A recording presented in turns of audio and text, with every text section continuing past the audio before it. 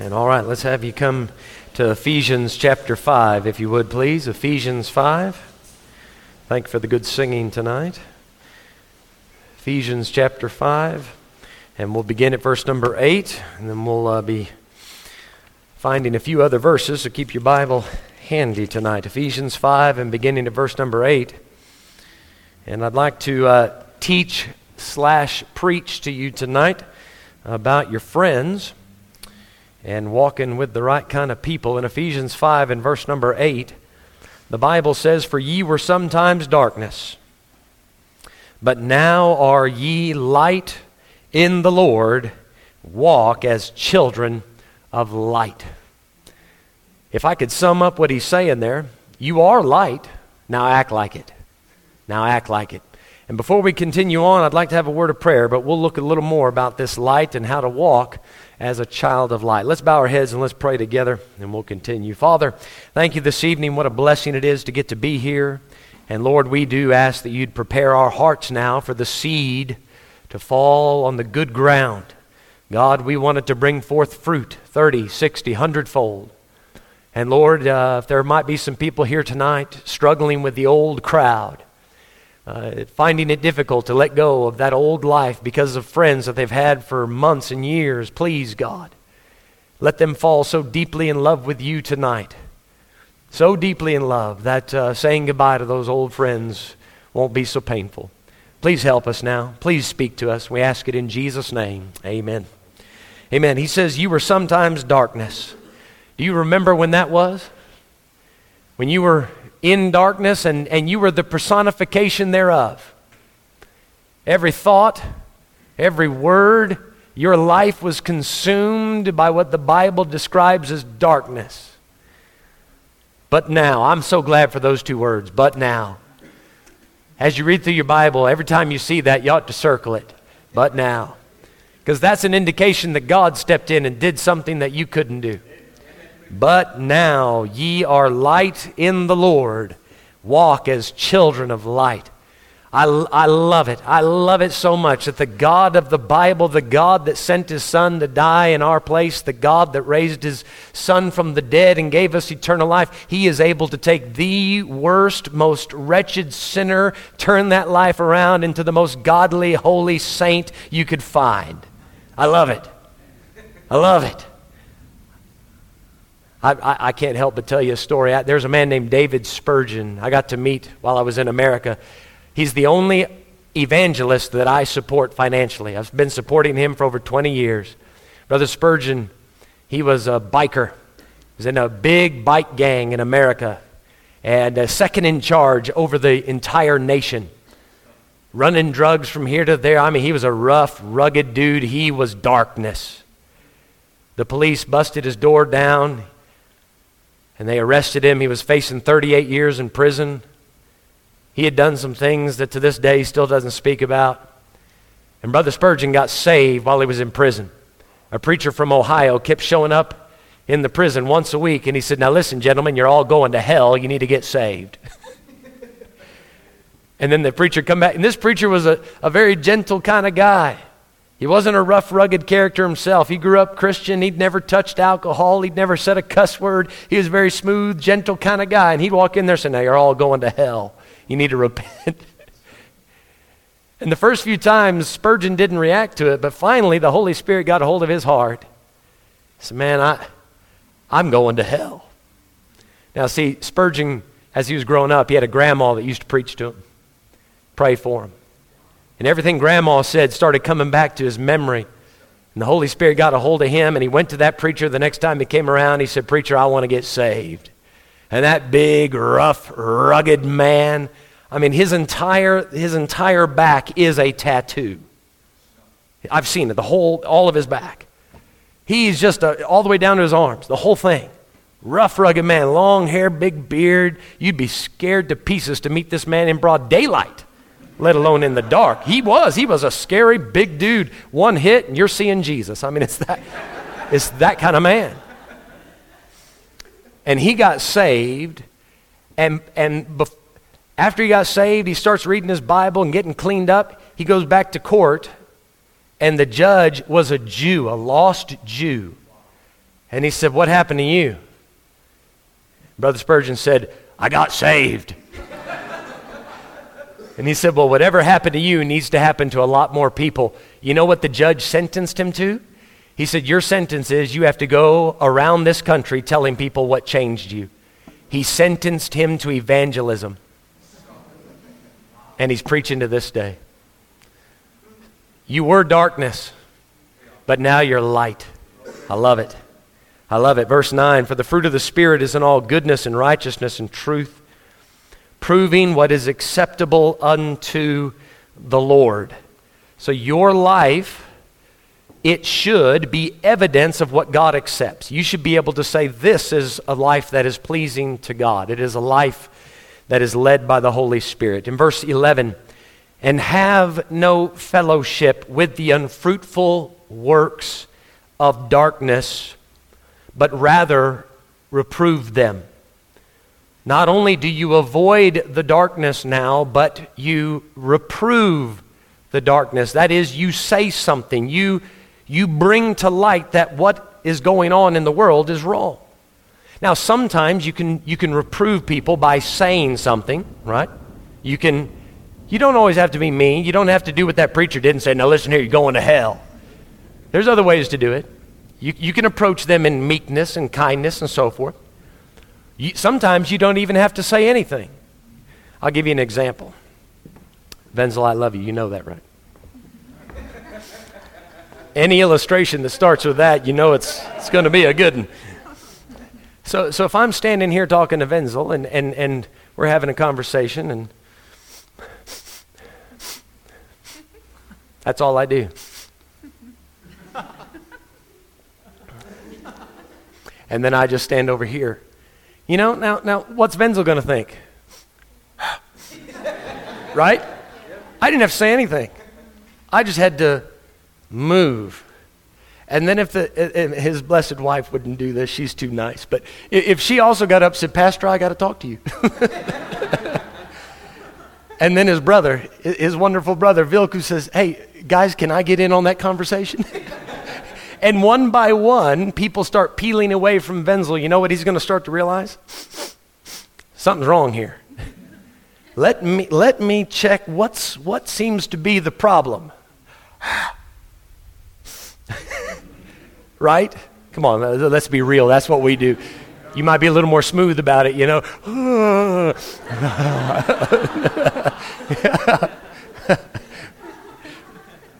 All you have to do is separate from his company and he'll get the point. How can I break it to the old crowd that I used to hang out with, that I used to spend all my time with? How can I let them know that I don't approve of that behavior anymore? I was darkness, and back then I loved it, but now I got a brand new life. Jesus lives within. He's the light of the world. I want that light to shine. How can I let them know? Just depart. We studied it this morning in Sunday school. Touch not the unclean thing. Depart. So he says in verse number 12, for it is a shame even to speak of those things which are done of them in secret. Now, several times, Paul gives us a list of various sins. Even in verse 3, he did it. Fornication, uncleanness, covetousness. It's one thing to point out what's going on. We don't need the details. That's what he's saying in verse 12. We don't need all the shameful details. We just need to say that what's going on there is wrong. In verse 13, but all things that are reproved are made manifest by the light. How is it that we can recognize darkness and something sinful? Because Christ has given us light on that issue. That's how we can see what's happening there. All things that are reproved are made manifest by the light, for whatsoever doth make manifest is light. Whatever it is that brings it to your attention, that what you're doing or who you're spending time with is not helping you get closer to God, but even farther away. Whatever it is that gets your attention, maybe that is some other friends not spending time with you, and that gets your attention. Maybe somebody lovingly comes to you and says, I love you, but this is wrong. Maybe you sit through a Bible sermon, right? Because there's a lot of sermons that don't come from the Bible, but a Bible sermon, and you hear something from the Word of God and it pricks your heart and you say, I got to get that right. There's lots of things that can do it. Whatsoever makes manifest is light. In verse 14, wherefore he saith, awake thou that sleepest. Now he's talking to a Christian, and he says in other places, they that sleep are of the night, and they're of the darkness. So he says, awake thou that sleepest. So some of these Ephesians, they're hanging out with the wrong crowd. They're still living in the darkness even though they're children of light. He says, awake thou that sleepest, and arise from the dead, and Christ shall give thee light. Do you know who the dead are in this passage? It's not the physically dead people. When he says, arise from the dead, he's talking about the spiritually dead people that you're continuing to fellowship with. That's why in verse 11, he said, don't have any fellowship with the unfruitful works of darkness. Now again, it would help tremendously if you were here for Sunday school this morning. What fellowship hath light with darkness? Be not unequally yoked together with unbelievers, right? And he says, arise from the dead, so stop hanging out with that old crowd, with those friends that are dragging you down spiritually, and Christ shall give thee light.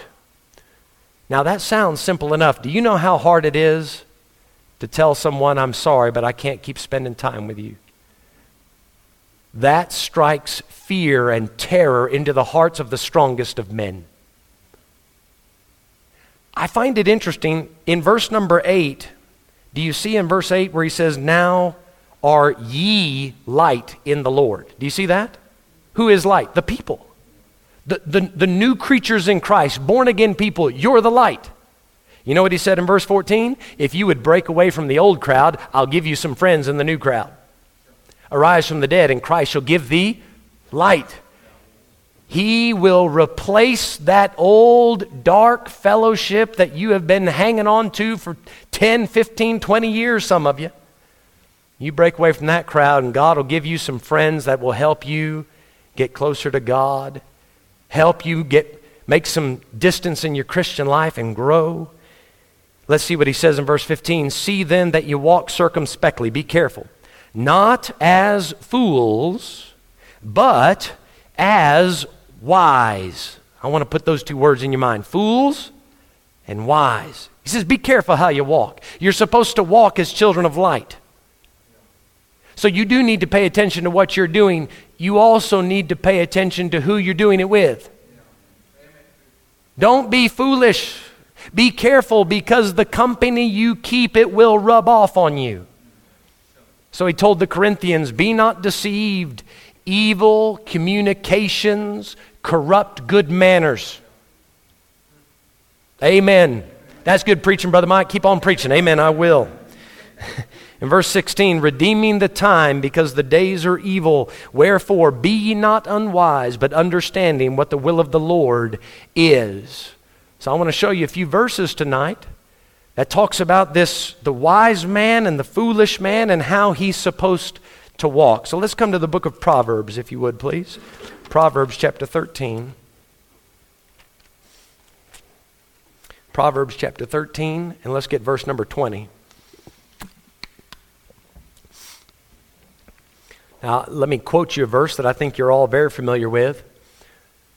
The fear of the Lord is the beginning of what? Knowledge, you're right, and wisdom. There's two different verses that says both things.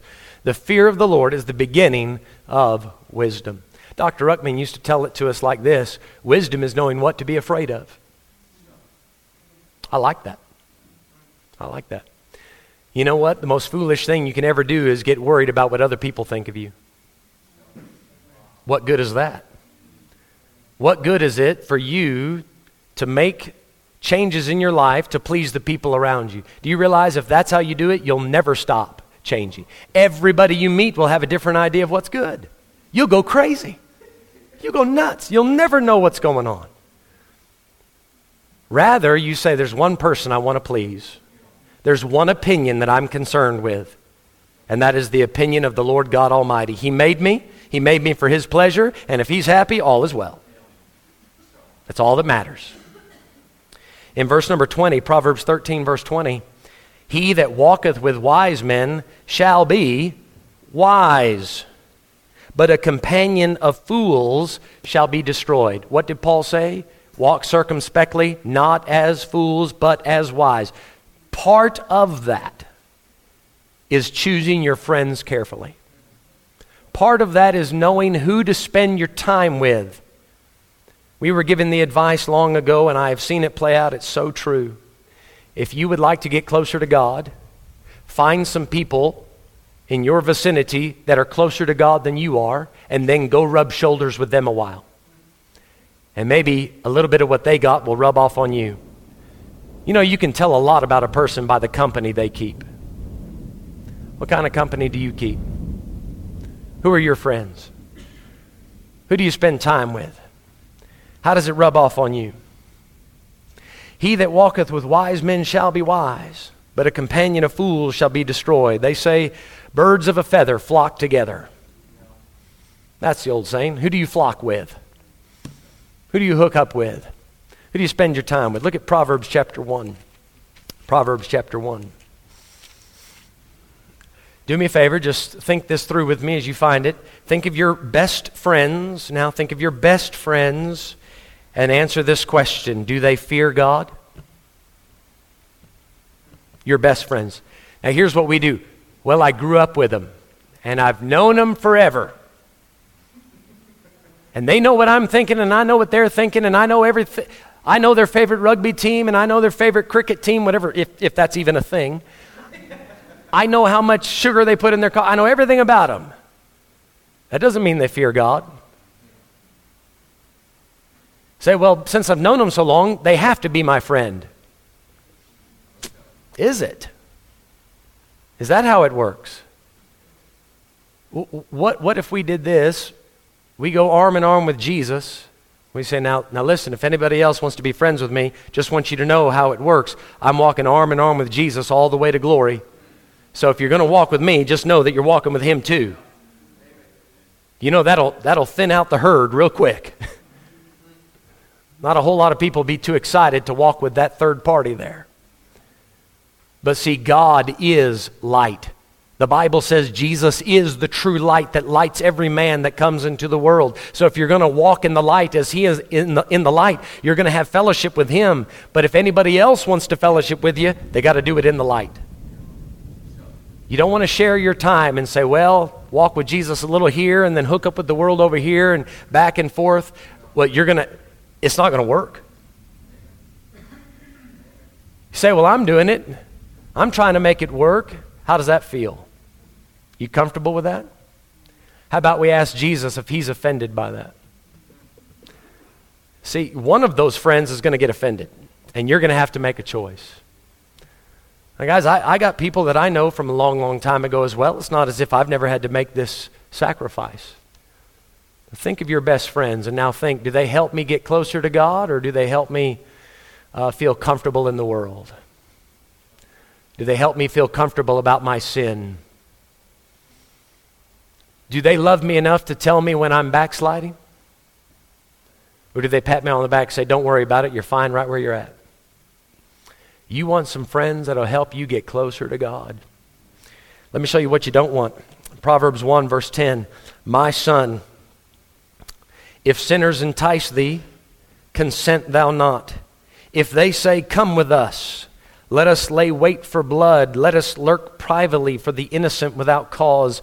Let us swallow them up alive as the grave and whole as those that go down into the pit. We shall find all precious substance. We shall fill our houses with spoil. Cast in thy lot among us. Let us all have one purse. Do you see the we and the us in that? That's what the sinner will do. Come on, let's go have a good time. Be one of us. Join in. This is going to be great. We'll get everything we want. Solomon's advice to his son, verse 15, my son, walk not thou in the way with them. Refrain thy foot from their path, for their feet run to evil and make haste to shed blood. Surely in vain the net is spread in the sight of any bird. What a great little illustration. What bird, knowing that a trap is right there, would purposely fly into it? The bird would go around it. Guys, the trap is set. The world will dress itself up and make itself sound alluring and bring you in and seduce you and say, come on, let's have a great time. Let's live it up. They don't tell you about all the destruction and the payment for that sin that's going to come down the road. They don't tell you about that part. But they say, come on, let's have a good time. Let's go find everything we want. Solomon says, walk not thou in the way with them. So when these sinners come around and in verse 10, entice you, how do you think you're going to turn them away? You're going to have to say no. And I tell you what, it's easy when you're sitting in church on a Sunday night, hearing the Bible preach, say, that's right, I'm going to tell them no. You wait until you have 5 or 6 of them right in front of you. And they're all saying, come on, man, don't be chicken. Come on. Are you a sissy? Come on. Oh yeah, sure, go ahead. Go home and cry. They start making fun of you, and that's why I say even the strongest of men can buckle under that pressure. He says, son, don't consent. Don't give in. Look at Proverbs 17. Popularity is just a trap. It's a trap. And every trap, you have to have some bait in it. Every mouse trap, you put the cheese in there, or the peanut butter, or whatever it is, and that mouse thinks that somebody's left a gift for him. Until they take a little bit too much of a bite, and bam, that trap comes down, and boy, now it's got you. I remember when I was in 6th grade, I must have been 12 at the time. I was a chubby kid. I didn't have any friends. I was just awkward, introvert, didn't know how to have friends, and I got so fed up with it, couldn't make a friend for any. I tried, but couldn't do it. I paid a kid. I gave him $1 a day for 8 days. I kid you not. $8. I told my dad that I was going to eat breakfast at school instead of home, so he gave me $1 a day to eat breakfast at school. And instead of eating breakfast, I gave that kid the $1. Do you know how hard it is for a fat kid to give away his breakfast money? I really wanted a friend. On the 8th day, that kid said, stop giving me money, man. I'll be your friend. It was a pity. It was out of mercy. He said, okay, fine. He didn't want to be my friend, but I paid him $8. So you know what I got for that? I got my childhood best friend. Him and I were best friends for the next 5-6 years. You know what he taught me? Every cuss word I ever learned. Everything bad I knew about women. All of it, he taught me. I told you a couple weeks ago, my dad only said one cuss word. My whole life growing up, I heard him say one cuss word. My dad didn't watch filthy movies. I didn't hear that stuff growing up. But at the age of 12, this new quote-unquote best friend sat down and said, hey, Mike, have you heard this word? Do you know this word? And we went through all the words, and he taught me all the meanings. See, brilliant me, I thought, ooh, I want to be cool. I'll use the words that all the cool kids are using. So I sat down, stupid me. I sat down and wrote them all down and put the names with, or put the words with names of people in my class. This person is of this, that person is of that, and wrote it all out. The teacher is this, the principal's that. Brilliant. Chubby, dumb kid. So I ran to school that day and I said, Jeremy, look at this. I thought, he is going to be so impressed and I am going to be so accepted by the in crowd. Do you know how powerful that need is for approval and acceptance? Oh, that's strong. And the devil knows that. I handed him that letter and Jeremy took it and he went, whoa, man, dude, whoa, that's... Hey, everybody. And I went, ooh. What? Check this out. Look what Mike wrote. And I thought, no one else even knows that I exist, and now they're all going to hate me. And he ran around we were in the lunchroom before class started that day, and he ran around and said, look, there's your name. And they're all, man. The last person to get it was the teacher. She grabbed that letter and said, oh. Come here, young man. Took me by the hand straight to the principal's office. Mr. Walker sat me down. And this is back in the day in America when they could still paddle a child. Give you a lekker hiding, man. And I saw that paddle hanging on the wall. Now, some of you you'll remember this, right? You and Tani. Back in the day when they had that big, it looked like a cricket bat.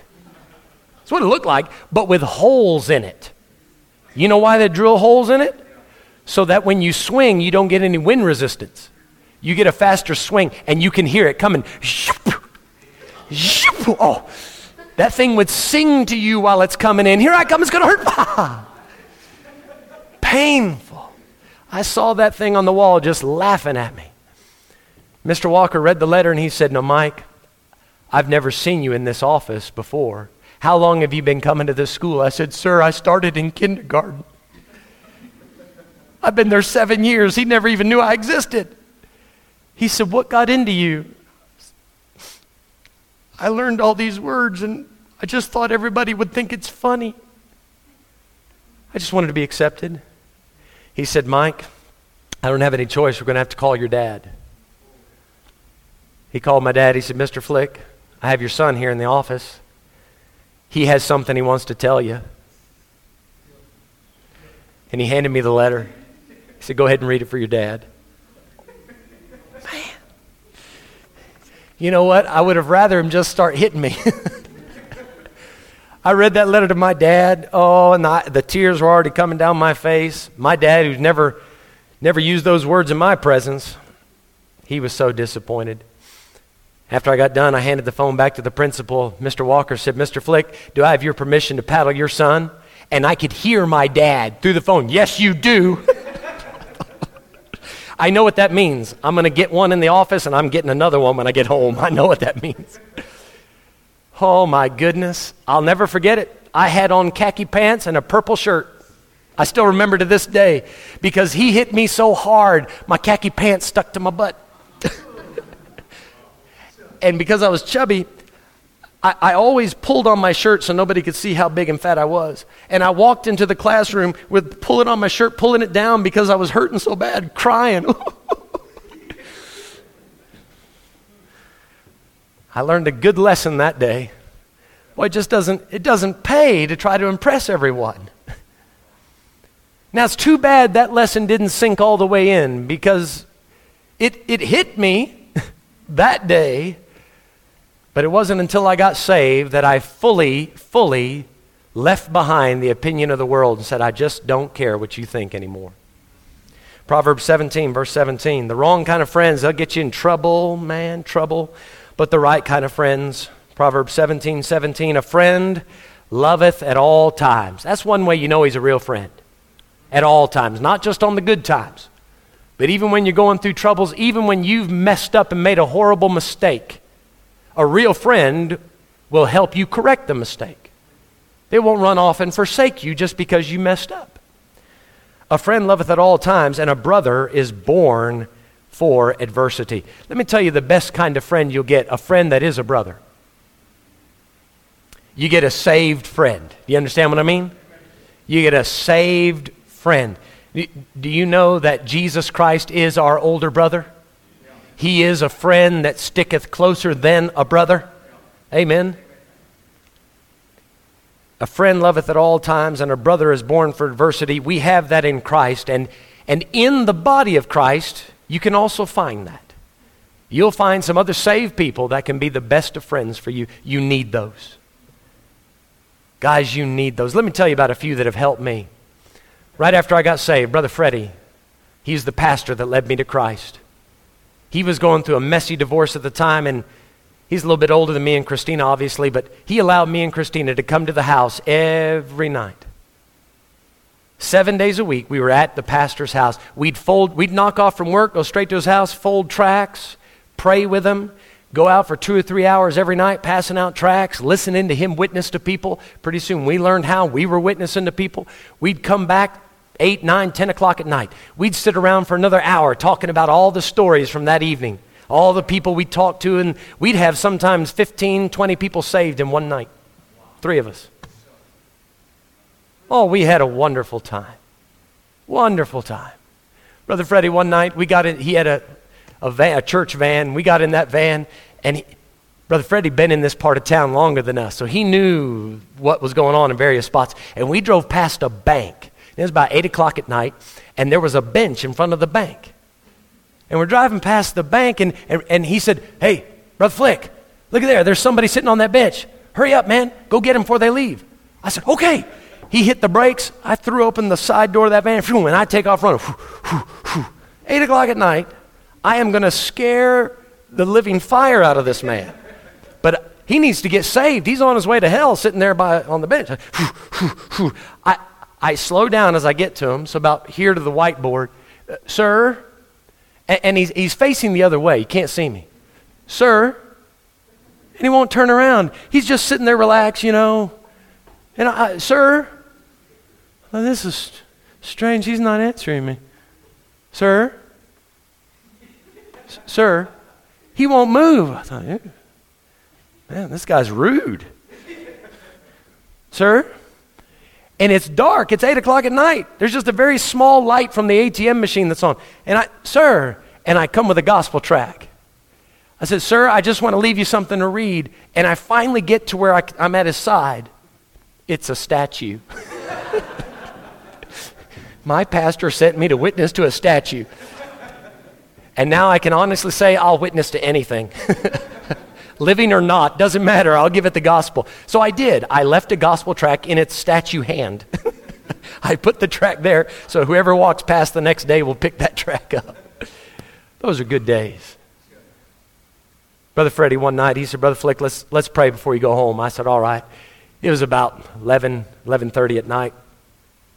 And we started praying, and he prayed, and then I prayed, and we got done. And he looked up at me, and he said, brother, that was good. I said, yeah, it was. He said, let's do it again. I said, amen, let's do it again. So I looked over at Christina, and bless her heart, it was late. We were both tired. She was conked out on the couch, and Brother Freddie and I, we just went back and forth till 5 in the morning. Oh, it was so sweet. Now, there's a friend that taught me, he helped me fall in love with winning souls, even statues. There's a friend that taught me something about prayer. You got a friend like that? You have any friends that will help you throw open the van door and say, let's go get a soul? Anybody in your life that is that excited that they can fire you up like that? Well, thank God for that. I got down to Bible school the next year. I met some guys, they were in my class. We graduated together. Brother Andy Hearn, missionary to Nepal. Brother Craig Fitzgerald, missionary to Mongolia. Missionary in China. Boy, I got to spend some time with these guys, not as much as I would have liked. Brother Andy and Brother Craig, we all worked together for a short while. For a few months, we built fences together. I was the worst fence maker you've ever seen. Good gravy. I'm clearing down a tree line. I got a little saw, clearing down some tree branches, and I about sawed my thumb off. I just took half the thumb away. I thought, ah. And then a few weeks later, I was putting up a brace on the fence post so you could put the 2x4 in it. I was tacking up the brace. Well, that brace has a sharp edge to it. Instead of hitting the nail, I hit my finger onto the brace. So, oh man, that was a blessing.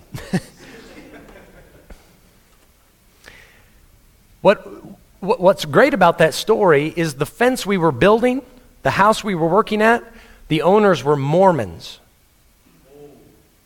And I don't know if you know much about them, but that's just a cult.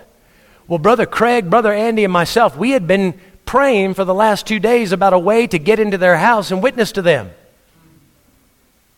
And now that I nailed my finger to the fence post, the next place for me to go was in their house so they could bandage me up. And I had a chance to go inside and witness to them. So I came back out and said, guys, God answered our prayers. On our lunch break, all we would talk about for the entire 30 minutes was what it was going to be like when we got to the mission field. Because we all knew by that point, I'm heading to Africa, Mongolia, Nepal. We all knew. Brother called me up. He said,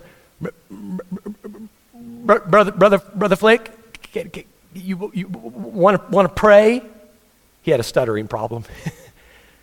Now, the strangest thing is he speaks fluent Mandarin Chinese now, without a stutter. It's the wildest thing, but in English, but bless his heart, it doesn't work. He said, you want to pray? And I got the greatest wife in the world. So I told her, I said, honey, I'm going to head out for a while. I'll be back in a little while. And I went out that evening, and I got to his house, and we just spent 4 hours there on the floor, just prayed. We didn't say a word. We just got down there and started talking to God in our hearts, and man, the presence of God showed up, and we just stayed there worshiping God for the next 4 hours. You got some friends like that? You can take 30 minutes and all you can talk about is the Lord, day in and day out. Got some friends like that? I am under no illusions. I didn't get to this point in my life because I've got it figured out. God has strategically put people in my life that have helped me get where I'm at. And I trust that God will continue to put the necessary people in my life to help me get closer to Him. Many of you know Brother Mike Dobbins. Him and I have been best of friends for years. Do you know what he did when Christina and I and the kids came to Africa the first time? We flew into Lusaka, capital of Zambia. I left Christina, Megan, and Caleb in Lusaka with his wife and kids. Brother Mike, now he's got his own ministry. He's got his own church. He bought a plane ticket, flew from Zambia to Malawi with me, rented a vehicle, drove me all over Malawi because I don't know how to drive on the left side of the road or the wrong side of the road. I don't know how to do that. He drove everywhere. You need a PhD to drive in Africa. You know that, right? You know what the PhD is? Pothole dodger. PhD. He told me, he said, Brother Flick, don't try to drive here. You don't have a PhD. You're not a pothole dodger. So he drove everywhere. He spent an entire week taking me up and down Malawi, helping me find all the necessary goods, helped me find a house, got me to a real estate, everything I need to get set up. Then flew back to Lusaka with me. Then in his bakkie, took me and my family and everything we owned, packed it in the back of his bakkie, drove from Lusaka to Lilongwe, about 14 hours, got us into the country, helped us get all of our stuff set up, and then turned around a few hours later and drove all the way back to Lusaka all by himself. Boy, that's a friend. Never asked a dime, never asked for anything in return. He did it just because he wanted to be a blessing. You got some friends like that? Go out of their way to help you with the work of God? Now, see, for some of you, if you say, hey, listen, I got a vacation down in George, I got a vacation at the coast, you want to come? Oh, they'll make time for that. You say, listen, I want to move into the bush, into the heart of Africa and win souls. I'm kind of busy. Don't know if I got time to help with that. Brother Dobbins, one day he called me up and he said, Brother Flick, do you mind coming to Zambia? I'll buy the ticket. I want to fly you over so that you can witness to one family in the backside of Lusaka. They don't speak Chibemba, they speak Chinyanja. And Chinyanja and Chiche was about the same language. He said, I'd really like to reach that family. Guys, it was just a family. They weren't big shots. They weren't popular in the country. It was just some people that he gave a tract to and he couldn't reach because he didn't speak their language. So he bought me a plane ticket, flew me into the country just to witness to them. You know, having friends like that, that'll help you stay focused. Brother Dobbins came down a few months ago and I pulled him aside in the office. And I played it up because him and we have a lot of fun together. So I made him think that he was in trouble. I said, Brother Dobbins, I need to talk to you in private, please. And Letitia looked at him, that's his wife, looked at him and said, and I said, Letitia, don't worry, we'll let you in on it later, but I need to have a talk with him now. And I put on my best serious face I could. And he got into the office, I said, Brother, have a seat, this will be tough for me to say. And he said, Brother, just tell me. And he gets nervous real fast. So I paused for effect, and I just let it sink in. He said, he didn't even want to sit down. He was nervous. And I said, Brother Dobbins, I've been thinking about this long and hard. I've been praying about this, and I really need to tell you this. You make me a better Christian. And he went, oh. And then he just started crying. And he said, Brother, that might be the kindest thing anyone's ever told me. That's a friend. Anytime I'm around him, he makes me a better Christian. He makes me want to love Jesus more. He makes me want to be a better preacher. He makes me want to be a better soul winner. He makes me want to pray more. He makes me want to study my Bible more. You got some friends like that? Do they add light to your life or darkness? Do they help you become more wise or foolish? I hesitate to go through all the friends, right? There are too many to name. Some of them are sitting in this room tonight. And just for the sake of awkwardness, I'm not going to point you out, but there is one that I will point out. She's used to it by now. But my wife is my very, very best friend. And we get to help each other, hug each other, share our lives together, laugh together, cry together. And that woman helps me in every possible way imaginable. When God said, make the woman a help meet for the man, she's the rib. God knew that I could not accomplish anything in this life without the help of that woman. Oh, thank God for a good wife. You men in this room tonight, if you're married to a wife that loves God, go home tonight and just spend a few minutes just thanking God profusely. Do you know how many men would like to do more for God but have a wife that holds them back? And the same is true the other way. There's a whole lot of ladies that would love to get closer to God and have a husband that's just not worth shooting. If you have a spouse that loves the Lord, oh, thank God for that tonight. Thank God for that friend. The stories about my wife being a friend to me are just too numerous, but there is one that's worth telling. After 3 weeks, and this is an apt description, 3 weeks of living hell on my survey trip in Malawi. I told you about it recently. It was so bad. When I got back to America, I couldn't walk. I had to have surgery to fix my eardrum. I was in bad shape. And Christina helped me out of the car, helped me get up the steps into that little tin can of a house we lived in at the time, this little mobile home. She helped me lay down and she kissed me on the forehead and she said, honey, I'm so sorry you had to go through all that, but as soon as you're ready to go back, I'm ready. Now, there's a wife that helps me step it up. She raises the bar. You got some friends like that? Got a spouse like that? You single folks in here tonight, you want to choose the right one? Choose one that'll help you get closer to God. Choose one that'll help you walk in the light. That's a decision you'll never regret. I want to show you 2 more verses and then we'll head to the house. Can I ask you to come to 2 Chronicles, chapter 20. 2 Chronicles. That's right after 1 Chronicles. Does that help? Some of you are like, oh. 2 Chronicles chapter 20. And the context here is not what we're aiming for, but I just want to show you one part of verse 7. 2 Chronicles 20 and verse 7. Jehoshaphat's praying and he says, art not thou our God who didst drive out the inhabitants of this land before thy people Israel, and gavest it to the seed of Abraham, thy friend, forever? Jehoshaphat's talking to God, and he says, Abraham was your friend. Now, the Apostle James picks up on this, and in James chapter 2, he actually points this out, that Abraham is called the friend of God.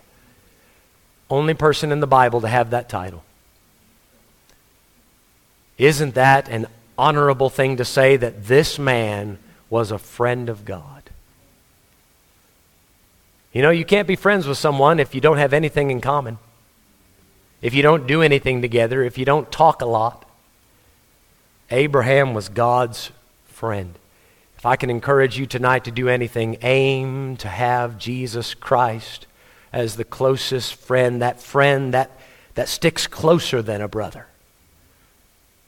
And the closer you get to him, I promise you, it's like magnetism. He will attract the right friends into your life and push away the wrong friends if you will just concentrate on fellowshipping with him. Make that friendship your chief goal, and all the other friendships will fall into place like they should. Come to James chapter 4, and we'll finish here. This verse doesn't need a lot of explaining, but it does make the issue very clear. James chapter 4, verse 4. Ye adulterers and adulteresses, know ye not that the friendship of the world is enmity with God? Whosoever therefore will be a friend of the world is the enemy of God. There's one simple thing to take away from that, and that is you need to choose who you want to be friends with. But you can't have Jesus in one arm and the world in the other. What did Jesus say? No man can serve two masters. You'll love the one, hate the other, hold to the one, and despise the other. You're going to have to let go of someone. Don't let it be Jesus. Hang on to him with everything you got. Let's all stand, if you would, please. Heads bowed and eyes closed. Just for a moment, Caleb will play something softly. Heads bowed and eyes closed. I understand saying goodbye to old friends is a tough thing to do. I get that. It is a sacrifice. And somebody will get offended. You'll have to do some explaining. But it will be worth it. You may not get to see them as much or talk with them as much, but you'll get to see more of Jesus and talk with him more.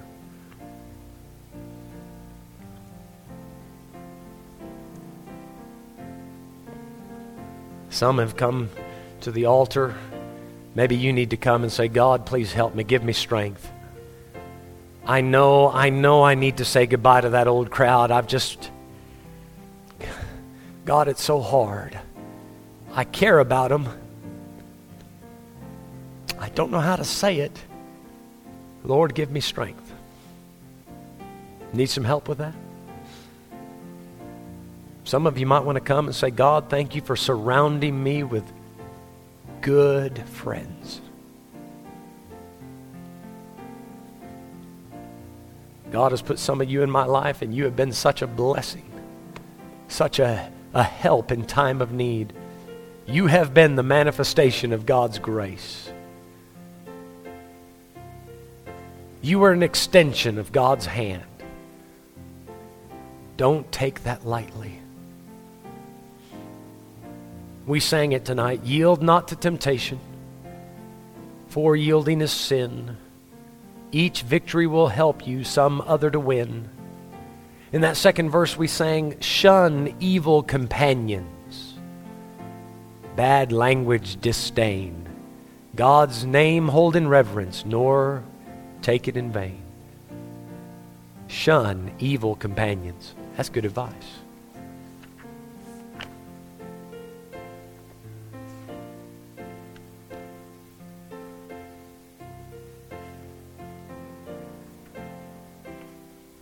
Ask God tonight to give you courage. And this week you approach that person if you have to and say, sir, ma'am, friend, I love you. But I love the Lord even more. And I'm not trying to hurt you.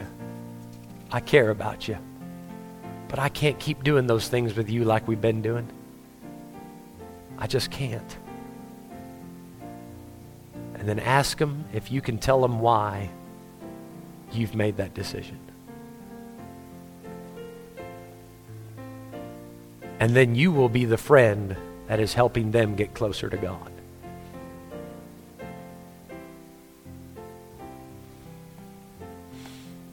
Give these a moment to pray.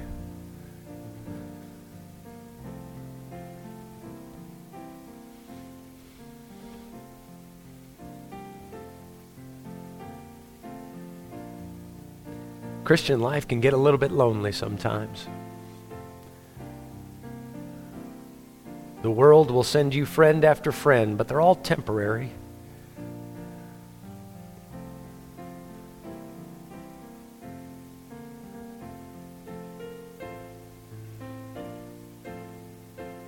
You'll find a few in the body of Christ. You'll get to share eternity with them.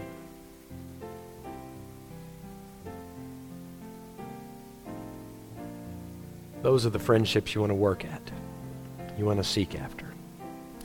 Father, thank you tonight for allowing us to take a few moments to think about this. And Lord, I want to thank you that you are the friend that sticks closer than a brother. You love at all times, and you were born for adversity. Lord, they called you a friend of sinners. I'm so glad. I'm so glad. Lord, you didn't drop your standards either. You didn't. But you made it possible so that we could be clean and get close to you. Please, God, give us, Lord, all of us, give us courage to take the stands that we need to take to keep the friends we need to keep. God, help us. Help us to approach them in love, but also in honesty, truth.